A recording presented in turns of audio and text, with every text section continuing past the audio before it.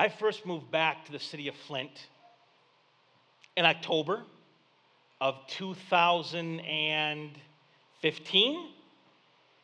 We moved in the week before Halloween. All of our neighbors were telling us, they warned us that Halloween was going to be huge in our neighborhood, and it was. That first year, it was sleety, rainy, cold. Still had 300 kids come to our door. Since then, every year we've done a harvest party in my front yard, have destroyed the grass in my front yard every single year. It takes me all year to get it back, and we destroy it again come October. But I remember we're unpacking our moving truck, getting everything moved in, and the neighbors came over to meet us because our neighborhood, people are pretty friendly in our street. I think so, Moses. Yeah. Oh, I like you. So he moved next door. He next down the street from me. So, but we move in, and one of the neighbors comes over, talking to my wife because we're all moving stuff, and they ask her, what do you do for a living? She's like, I'm a homemaker. I'm home with the kids during the day. And what do your husband do? And she's like, well, my husband's a pastor.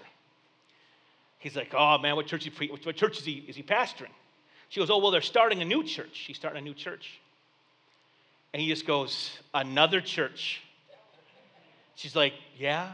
My wife's very polite. And he says,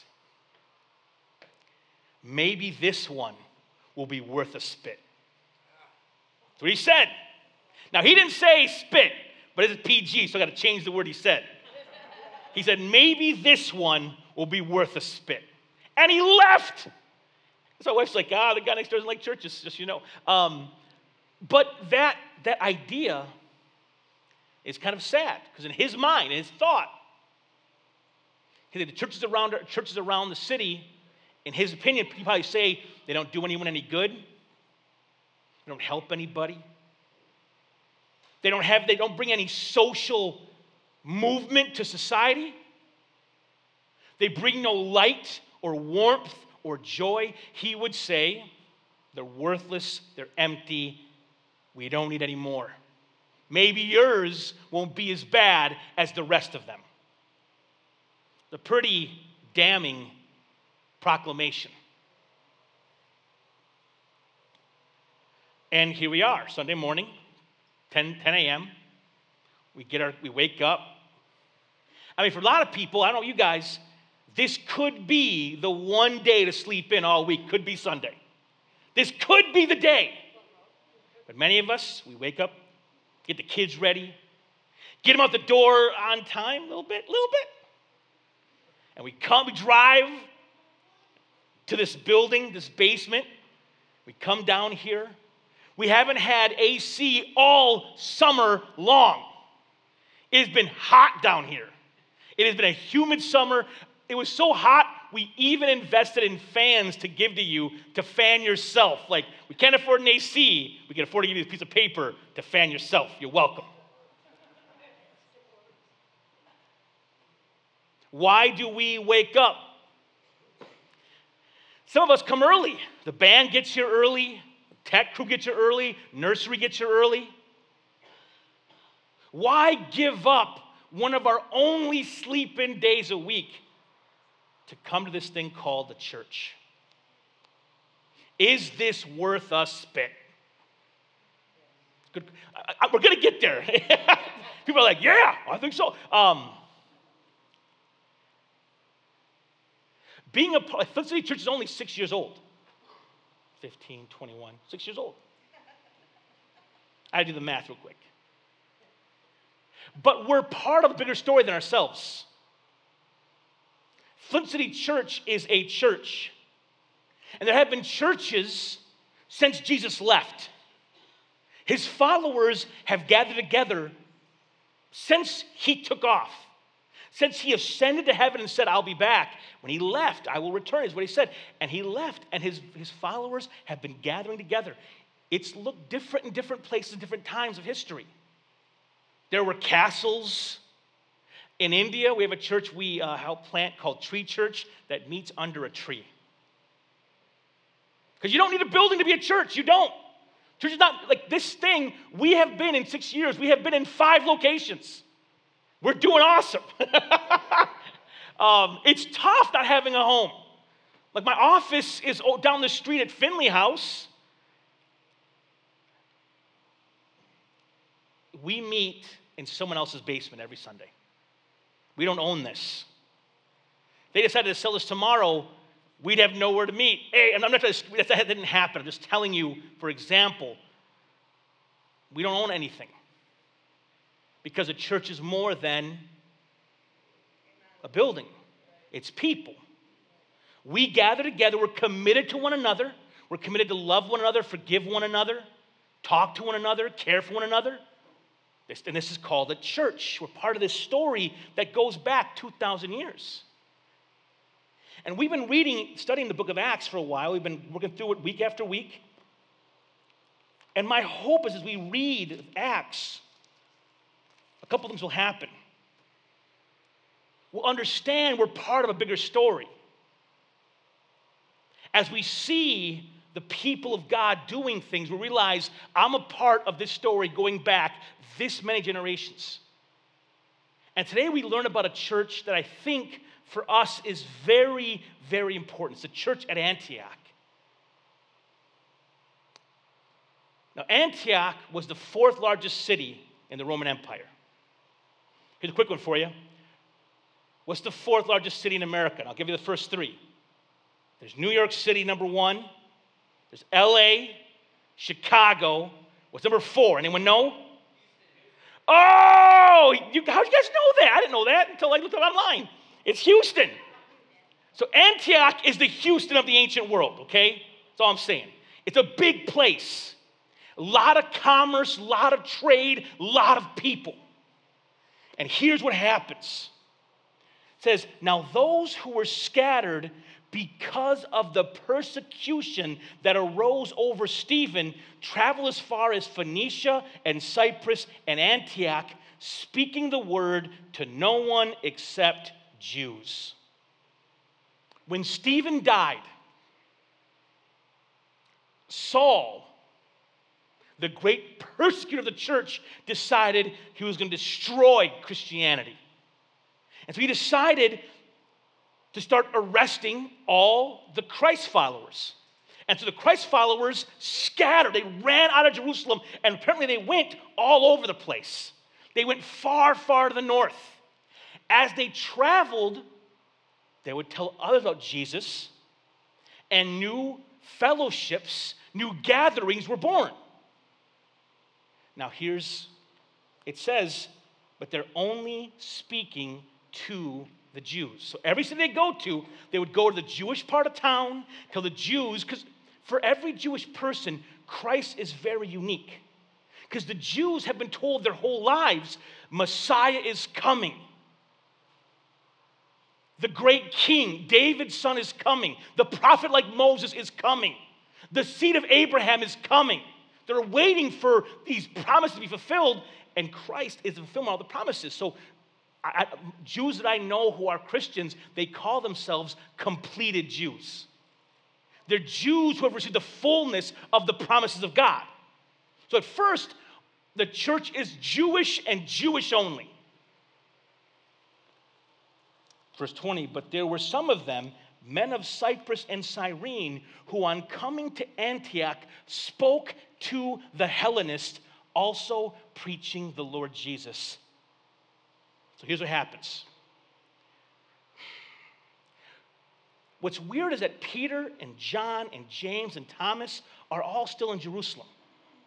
So if everyone else runs away, why do the apostles not run? I'll tell you why. Because there's two groups in the church. There's the Jewish Jews and the Greek Jews. The Jewish Jews are old school. They speak Hebrew, they have Jewish names, they do things the old way. The Greek-speaking Jews, they're Jews by blood, but they speak the language of the nation. They go to the schools that the Greeks teach at. They're kind of Greek in their thinking, but they're still Jewish by blood. I'll put it this way. I am Mexican. I'm culturally Mexican. I love Tejano music. Because I was born in Texas, I eat pinto beans and not black beans. It's true. I like spice. Part of our culture. When I was a kid and we would swear, some of you guys got soap, right? Soap, bar soap, or maybe like there's a spray. Some mamas did spray. They spray in their tongue. I know they called that like six spray. I don't know something. When I was a kid and I cussed, my mama made me bite a jalapeno. Turns out I cussed so much I got used to it. No, but anyways, I was young. I didn't know the Lord. Forgive me, but I like jalapenos now. I'm like, no, Mama, don't. No. But I'm Mexican, okay? So I love the music of my people. I could dance. Tejano music, we dance. It's like a weird polka. If you ever see it, it'll freak you out because in Tejano music, the center is not the drums or guitar. It's the accordion, the trumpet. I love Tejano music. I'm Latino through and through, but I don't speak Spanish. I moved to Michigan when I was 2 years old. I don't speak Spanish. My Spanish is terrible. So even though I'm Mexican, I'm culturally very American. So basically, imagine if all Mexicans were like, man, we hate those English-speaking Mexicans. And try to throw them out of all their churches and all the restaurants. And I'd be like, oh, don't throw me out, but I'll be thrown out. That's what happened to the Greek-speaking Jews. Because they spoke Greek and not Hebrew, they were suspect. People were afraid of them, and so the Jewish faith did not like them. Felt that they were traitors to the cause. So the Greek-speaking Jews are the ones who ran away. The Hebrew Jews were allowed to stay in Jerusalem. But what's nuts is when these Greek-speaking Jews landed in Antioch, which is a Greek city, where everyone speaks Greek, guess what? They could talk to all the people. And they began telling all the non-Jews, all the Greek-speaking pagans, they began telling them about Jesus. It's another example of how God can use. Man may mean it for evil, but God can use it for good. These people start telling these Greeks about Jesus, and it says, and the hand of the Lord was with them, and a great number who believed turned to the Lord. People start coming to Jesus, and all of a sudden, a church is born. Not a building, not a denomination, but people who love Jesus begin gathering together to read his word and draw closer to him. I love that this church of Antioch was not planted by a missionary. Paul did not start this church. This church was started by normal people who were on the run for their lives. Refugees started this church. As refugees ran for their safety, they told others of Christ, and a church was born. First thing I want to say about the church is this. The church of Antioch had good people. The church of Antioch had good people. And as the church goes forward in time, something horrible happens. I don't know when it happens or where it happens, but people began thinking, our priest, our pastor, our bishop, they do the work. I sit on my butt and I pay them to do the work, and everything will be awesome. And that's not the way it was ever supposed to be. In Antioch, the church was not started by Bible scholars. It wasn't started by the brilliant, by theologians. It was started by normal folk, by barbers and engineers and fishermen. As these normal people walked through life, they told people about Jesus, and others like, well, tell me more about this Jesus. And people started gathering and listening and caring. If Flint City Church is just me loving people, we will never make a dent in this city. I'm one person. If every church in the city is just pastors doing ministry, our city will never, ever see revival. the church is people. You have been called and gifted by God. You don't have to have my gifting to be valuable. I'm married. 18 years now? Okay. It's an anniversary. I always forget because anniversaries are weird. So married. My wife's gifting and my gifting are very different. I asked my wife the other day, I was preaching somewhere, and I said, hey, babe, what's the opposite of meek? Because I'm opposite of meek. She goes, obnoxious. That was... So I'm obnoxious, okay? I walk into a room, I want to shake hands, meet people, that's who I am. My wife is more introverted. Doesn't need to be the center of attention, doesn't feel, for her, what fills her cup is a nice night at home. What fills my cup is going out in the town. You understand the difference? Introvert, extrovert. But here's the deal. The way God's gifted Angie, he's gifted her to reach people I may never, ever have ability to reach. There are people who, obnoxious psychos, are like, you're weird, you're loud, stay away from me, who feel more at home with Angie. And however God has built you, whatever passions he's given you, whatever dreams, whatever likes or dislikes, whoever you are, your personality is uniquely yours, and you are, and not only are you unique in how you were made, you walk in places that none of us are walking in. In the marketplace where you work, in the families you get together with for Thanksgiving, you are walking into houses that pastors will never walk into. You are the light, you are the salt walking into that place. And God's not saying, you better walk in there and start preaching. That's not what he's saying. But you walk in there knowing who your Savior is and not ashamed to admit who you are. If someone says, hey man, you want to go, I don't know, I have no illustration. Someone says, okay, when I was a younger man, before I was, Pastor Nesto, when I was just a normal human being, we're all normal human beings. Before I was a pastor, and Sunday was the day I had to work a lot. I was just a guy who went to church like everybody else. And someone asked me to go fishing on a Sunday. Not a big deal. Sounded pretty fun. At the time in my life, I knew I needed to be near God's people and God's word. And I'm like, listen, thank you for inviting me. I can't. I'm busy on Sunday mornings. Oh, what are you doing? I could just be like, I just something came up, dude. Or I could say, I go to church every Sunday. It's very important to me. I can reveal my cards. This is something that's part of my life, and it matters, and I don't take it for granted. It's a very simple thing. When my wife and I and the kids go out to eat, we go out to eat somewhere. We go to Applebee's or Chili's, and me and the kids will pray for our meal. And waitress will stop and wait for we're done praying to give us like our salsa or whatever, And she's there waiting, but we're not ashamed to pray in public. And we're not doing it for everybody. We're doing it because we love the Lord.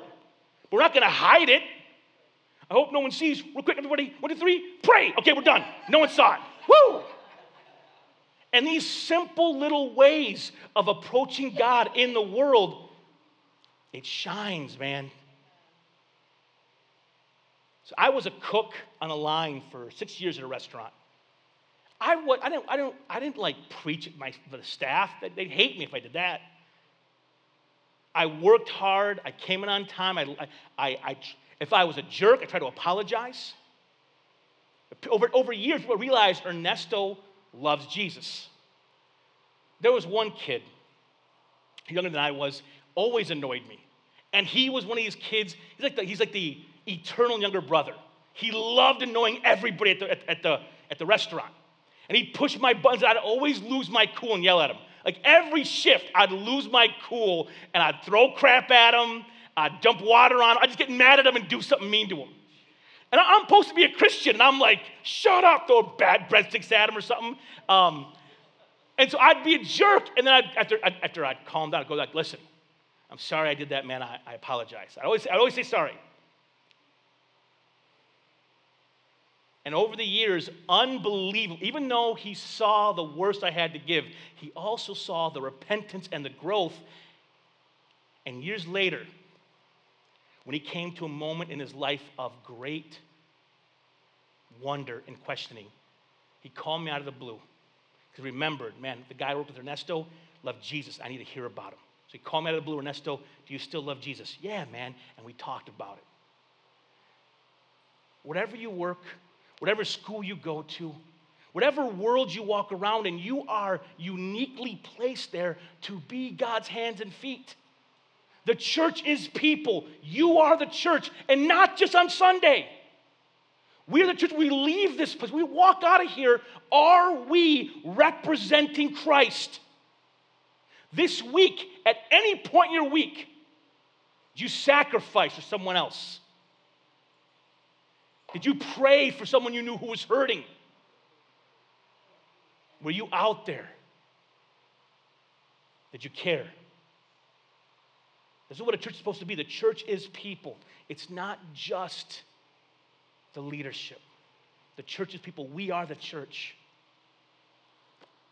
The church was started. This church was started by normal people just like us.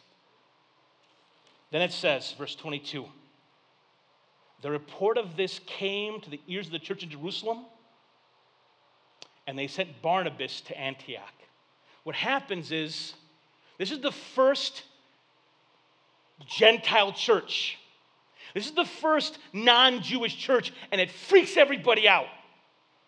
Like, Cornelius got saved earlier. That was one guy. But now you have a church full of non-Jewish people, and it's weird.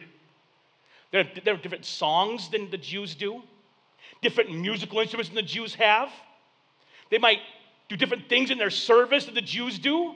This church probably looks different than the Jewish meeting. The Jews here, there's a church in Antioch, and they send Barnabas, check it out. Like, go see if it's on a level, go see if it's real or not. When he came and saw the grace of God, he was glad, and he encouraged them all to remain faithful to the Lord with steadfast purpose. For he was a good man, full of the Holy Spirit and of faith, and a great many people were added to the Lord. I'm so glad they sent Barnabas to Antioch. Barnabas is a good man. We meet Barnabas earlier in the book of Acts. Barnabas takes some property he has, he sells it, and gives all the money to the poor. So we see he's a real guy. He's on the level. He cares for others. We see Barnabas when the whole church is afraid of Saul, this new Christian. Barnabas vouches for Saul and says, give him a chance. He really loves Jesus. Barnabas believes in people. He encourages people. He loves people. And he comes to Antioch to see, is this real? When he gets there, he does not try to own it, to crush it. He doesn't try to rebuke it. He doesn't say, hey guys, you're doing it wrong. You got to sing on this kind of instrument and sing these songs and do things our way. He gets there and goes, you guys are doing awesome. Keep on doing it. And Barnabas encourages the church. The church of Antioch had good people, but the church of Antioch also had good leadership. The church of Antioch had good leadership. Barnabas becomes their pastor. Now again, he's not the only minister there. He's just helping to guide the thing forward. I am a pastor of Flint City Church. I'm not a king. I don't rule. I always say, I don't own anyone. I got a text from Mrs. Helen last Sunday. She's like, I know you don't own me, but I still love you. And I was like, oh, like it was really nice. Thank you, Miss Helen. But I say that every week, so I want you to know, I know people have been abused by bad leadership. Because some leaders come to church and they want to use the church to lift their own ego, to feel good about themselves, to fill a void. They like to tell people what to do. That's not what godly leadership is. Barnabas comes to Antioch. He releases the people to do things. If anyone in this room comes to me and says, Pastor, God has called me to do this ministry, I'm not going to go, well, hold on here. If you come to me and say, God's leading me to do this Bible study in my neighborhood, I'm going to say, how can we help you?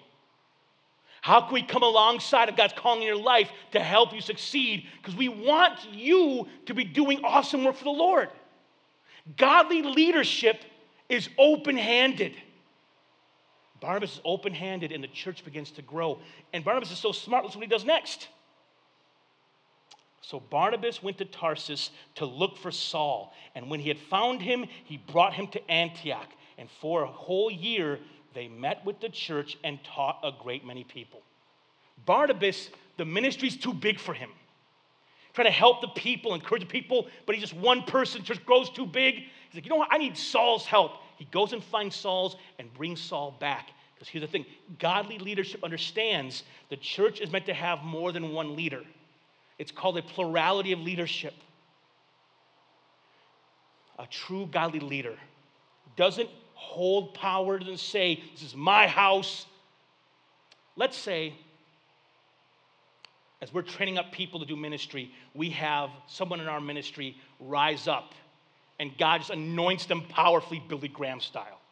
Whenever they preach, people are like, the Lord is real, and they get saved. Every time they preach, I'm like, oh my goodness. I wouldn't be like, oh man, God anointed this guy. I better shut him up before he steals the church from me. That wouldn't be my first thought. A godly leader would go, God anointed this guy. I better get out of the way and let this train go. If God allowed our church to give birth to awesome, gifted ministers, we wouldn't be afraid of that. Because godly leaders aren't trying to hold on to their position. It's hard to explain how this works because I know I'm the pastor guy. But one thing we're trying to do as a church, before the year is over, we're hoping to ordain another pastor and some more deacons in our church because we want to have lots of godly leadership. I don't want to be the only guy in leadership in our church. It's too big. It's too much. I want to give it away because it's not mine. The Church of Antioch has good leadership, and we want Flint City to have godly leadership too. We do. We don't want to be leaders who are stubborn, who are selfish, who are afraid.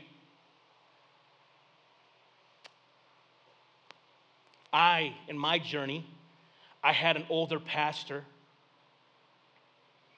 crush me.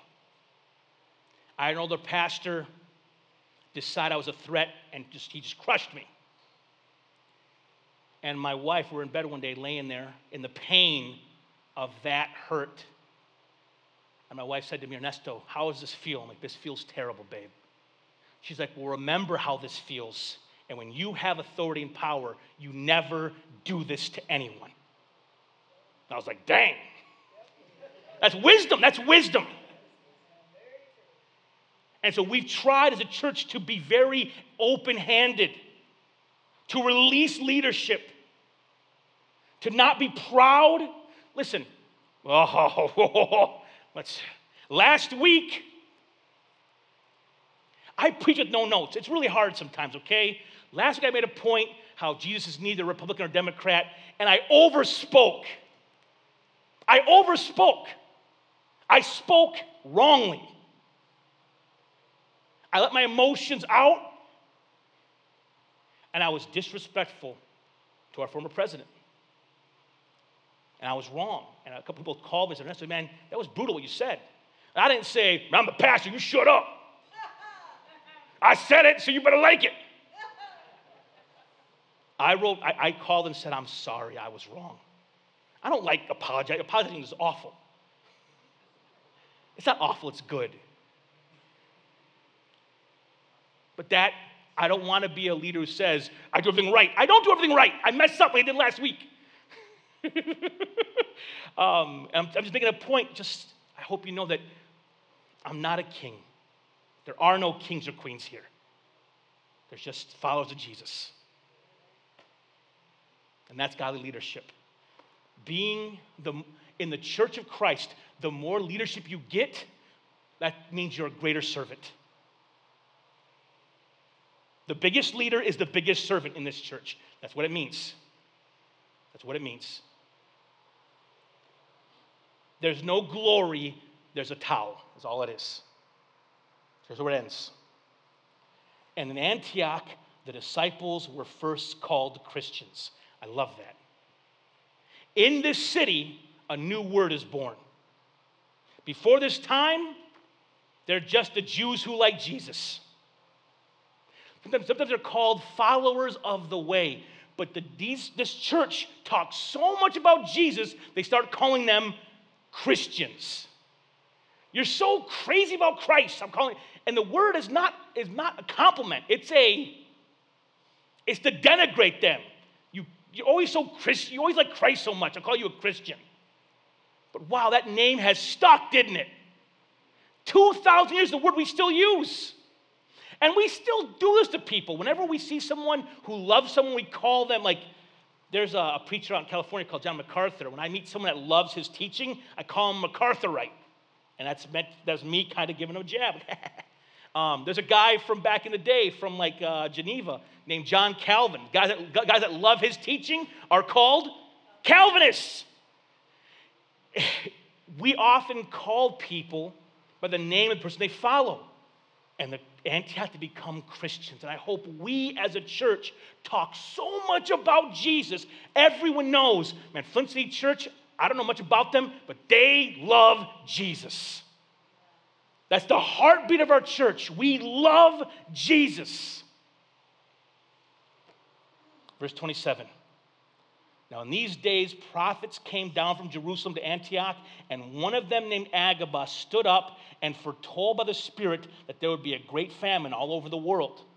The disciples determined, everyone according to his ability, to send relief to the brothers living in Jerusalem. And they did so, sending it to the elders by the hand of Barnabas and Saul. So they're in church, they're having a gathering one day, and a guy has a prophecy. He says, guys, there's a stinking famine coming. It's going to be bad. So the church decides, let's take a collection and let's send money, because the church of Jerusalem is weaker than us. Let's send money to help them. And they send money to Jerusalem. So the church is full of people. The church is people. The church is leadership. The church is also a place of generosity. The church of Antioch was generous. Flint City Church, we're not a large church, you guys. We're not the richest church. We're not in Fenton. We're not in Clarkston. We're not in Davison. We're in Flint. We're in Flint. And many of us here are faithful to give to this work. And for that, may God bless you for your faithfulness. People online give faithfully. It's crazy. I am able to work here full time and not have another job because people here give so faithfully. For that, I am grateful. But we as a church, even though we're a Flint church, we want to be a generous people, don't we? We want to be generous. Our church has already planted 2 churches in 6 years.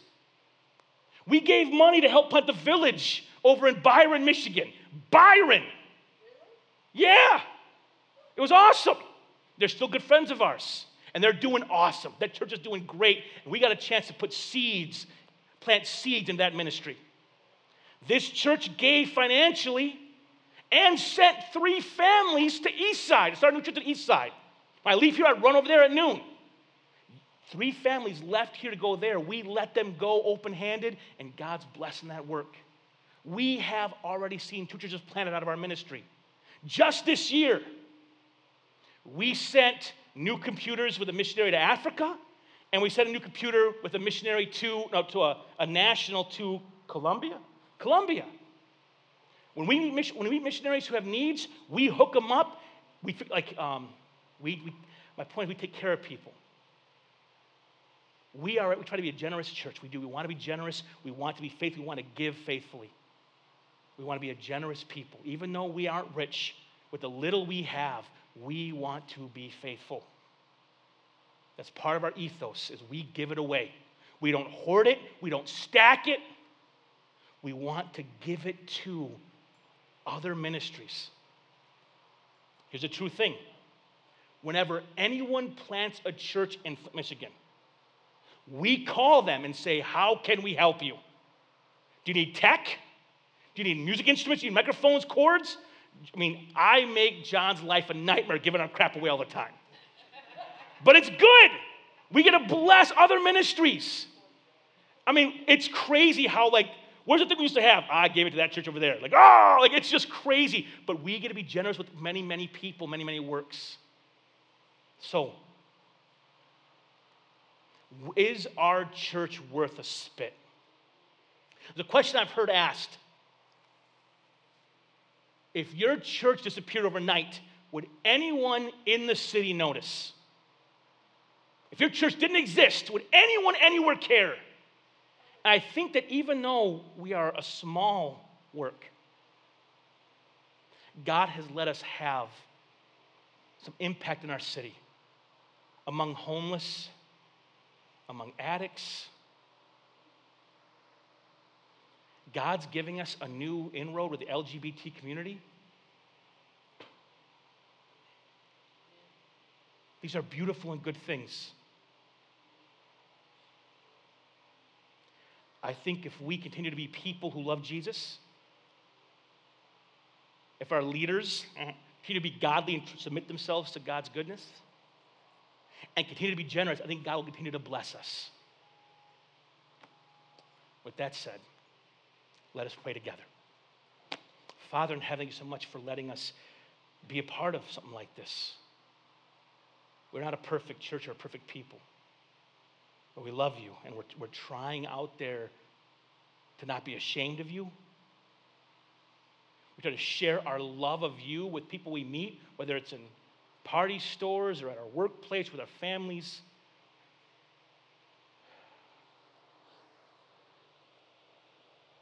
Help us to care. Help us not to be conformed to this world. Help us to remember our first love, which is you, O Lord. Help us be a people who look like you and are worthy of the name Christian. In Christ's name we ask all these things. Amen.